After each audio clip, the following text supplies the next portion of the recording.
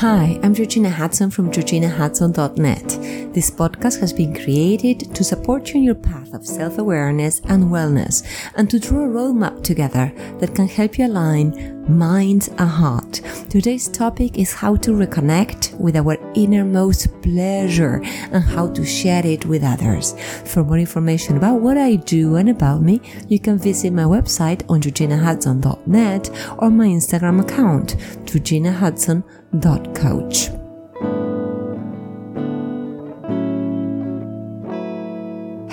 Hello. How are you today? What's up, people? Today's topic is quite taboo because one says intimate pleasure and what comes to mind is sex. Unfortunately, there isn't a more bastardized word than sex. We associate pleasure with the secret, the dirty, the forbidden, what shouldn't be done or told. Porn magazines, porn movies, shameless people, and even vulgarity.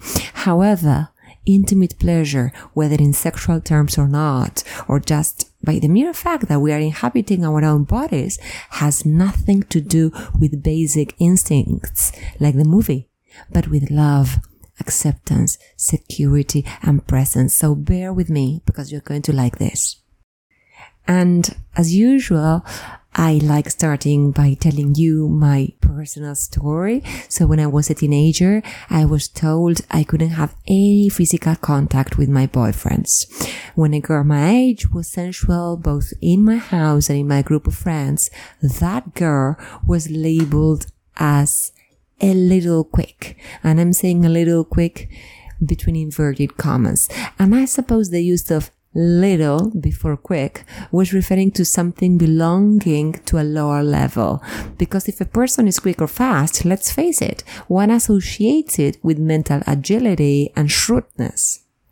And to make things even worse, as we didn't know what intimate pleasure was, we were led to find out in all the wrong places. So we came across images where bodily pleasure was something quite brutal and where a woman was completely objectified. So women were this beautiful and had these ex-bodies so that men could consume them.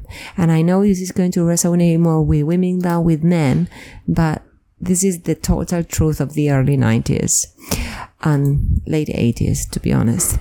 I remember vividly when a boy who was very close to my family and me had his first girlfriend. So he was sharing that with the family, my family, and my father was like in a very good mood and he kept cracking jokes, telling him not to be silly. My father insisted that at his age he had to have a girlfriend here, another there, another over there.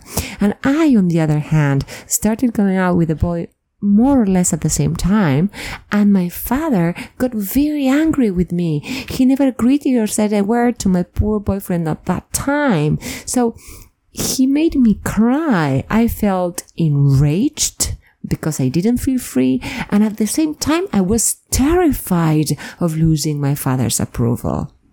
So I want you to think about this. How did your parents react when you had your first intimate relationships, when you had your first girlfriend or boyfriend or partner?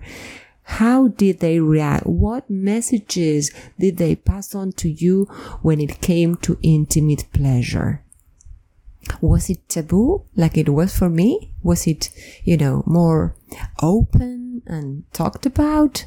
So this is so important when we talk about this topic. In my case, with so many orders of what to do and what not to do, I was completely disconnected from my body, from my intimacy, and from the person I was dating. Everything was extremely contradictory, let me tell you, because on the one hand, the demands to meet certain parameters about beauty were loud and clear. But then, when you reached the desired weight, hairstyle, and look, you had to keep it to yourself and showcase it as a mannequin in society's shop window. I promise. So we sacrificed on diets and exercise and in the beauty salon. Why? For nothing. Because it was only to, walk on society's catwalk or whatever. It was just only to be desired. And I think eligible. And I am not criticizing our parents. I'm just opening our eyes to the fact that with the best intentions, they might have ingrained some ideas in us that sex or intimate pleasure was wrong. And with all the things I mentioned just a few minutes ago, I'd like to uproot the idea that to enjoy ourselves, we have to look the way our culture dictates. We don't have to fit any boxes to be beautiful. We are beautiful. I told you, and the people who follow me on Instagram know that I went to see Alicia Keys, and that girl is really on fire. She's curvy. She's beautiful. She's got that beautiful hair, her beautiful skin, and she wears almost no makeup, and she's so sexy because she owns her worth. She owns her power, and that is key.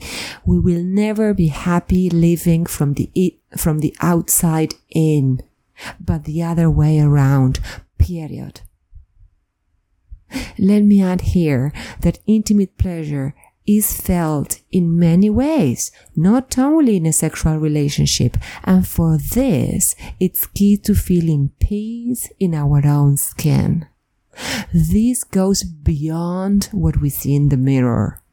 This goes beyond our size. It is about feeling free, calm, and safe, regardless of our gender, size, sexual choice, skin color, and spirituality or religion, if we have one. I, as many podcast listeners know, had to move away from home and country at a very early age to find delight and joy in my life and in my intimate pleasure too. I had been fed so many must and must nots that anything that was contradictory to those inhibited me. Only when I broke free from what was expected from me was I able to make love to life. And this is an expression that I love, that I read from an old client of mine. She said, I am making love to life, and I am copycat. I am such a copycat. I am borrowing the phrase from her because we need to make love to life. We need to be happy in our bodies. We need to be happy with who we are. We need to own our power. We need to enjoy our lives. And if we are not, we need to work on ourselves. I have a client who shared with me that he hasn't felt any sexual desire for a long time. And of course, when we do the work together with my clients, we analyze things from different angles and we peel out layer after layer. So digging deeper into his case, we came to the realization that he never felt enough. His insecurity was at play very early on when he was little at school and he had to choose toys. And he mentioned that he never chose anything until everyone had done so because he felt less entitled than the rest of the kids. That is, something that might have happened to you, or that might move you, because it's in those little experiences that we become traumatized. When he arrived at puberty, he settled for partners he wasn't very attracted to because he thought that the ones he really liked weren't going to even notice him. He felt invisible. And today he's so low because he's gained a few kilograms, a few pounds. And it's not the pounds or the kilograms that weigh him down. He regrets having left himself last on the list. And he doesn't feel resentment towards his parents who are old and he cares, or towards his small children who are very mischievous, but who he loves. He feels sad, he feels disconnected, and he feels exhausted. So think about you. Think about how worthy you feel. Think about all the insecurities that might be at play when we talk about intimate pleasure. I'm sure that my client's story will resonate with many of you. It is difficult to enjoy our body and the relationship we have with another person when we feel insufficient, when we fear being rejected.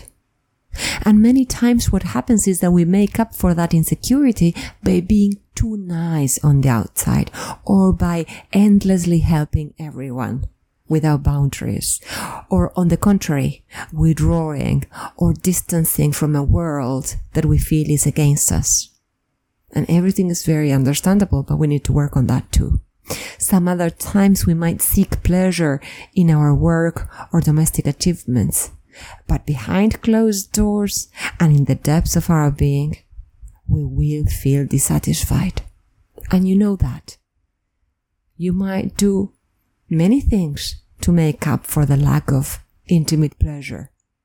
But that will never be enough because you are going to be putting under the rug lots of things that need to be tended.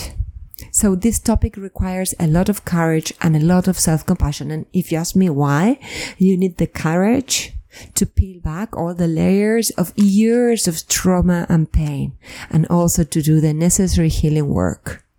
Today I was so proud of one of my clients because she told me that her husband said, you shouldn't be working in your therapy anymore. You have been working for 2 months, it's all right. That's it. And she was like, I'm making progress, but I love this. I need to face things and to take the bull by its horns. And, I was like, yay, rooting for her because she was very brave. She was showing her courage. And we need the self-compassion to give ourselves the necessary understanding, love, and care that is necessary to embrace our essence and our history, because I can guarantee that this work takes courage and a lot of self-love. To feel pleasure, I insist, we need to be present. If we are stressed or anxious, for example, we are going to misalign and our minds are going to fly to the past or to the future. We need to be able to inhabit the here and now to be able to celebrate ourselves. It is also important to be relaxed, so try out all the things that bring relaxation to yourself. And also open your senses. What makes your senses wide open? How can you open your 5 senses? Because that is also going to be required for you to feel pleasure in your intimate and, most private life. When my clients ask me, okay, wonderful, but what can I do? I always reply to them with several questions. What do you like? What calms you down? What makes you feel butterflies in your belly?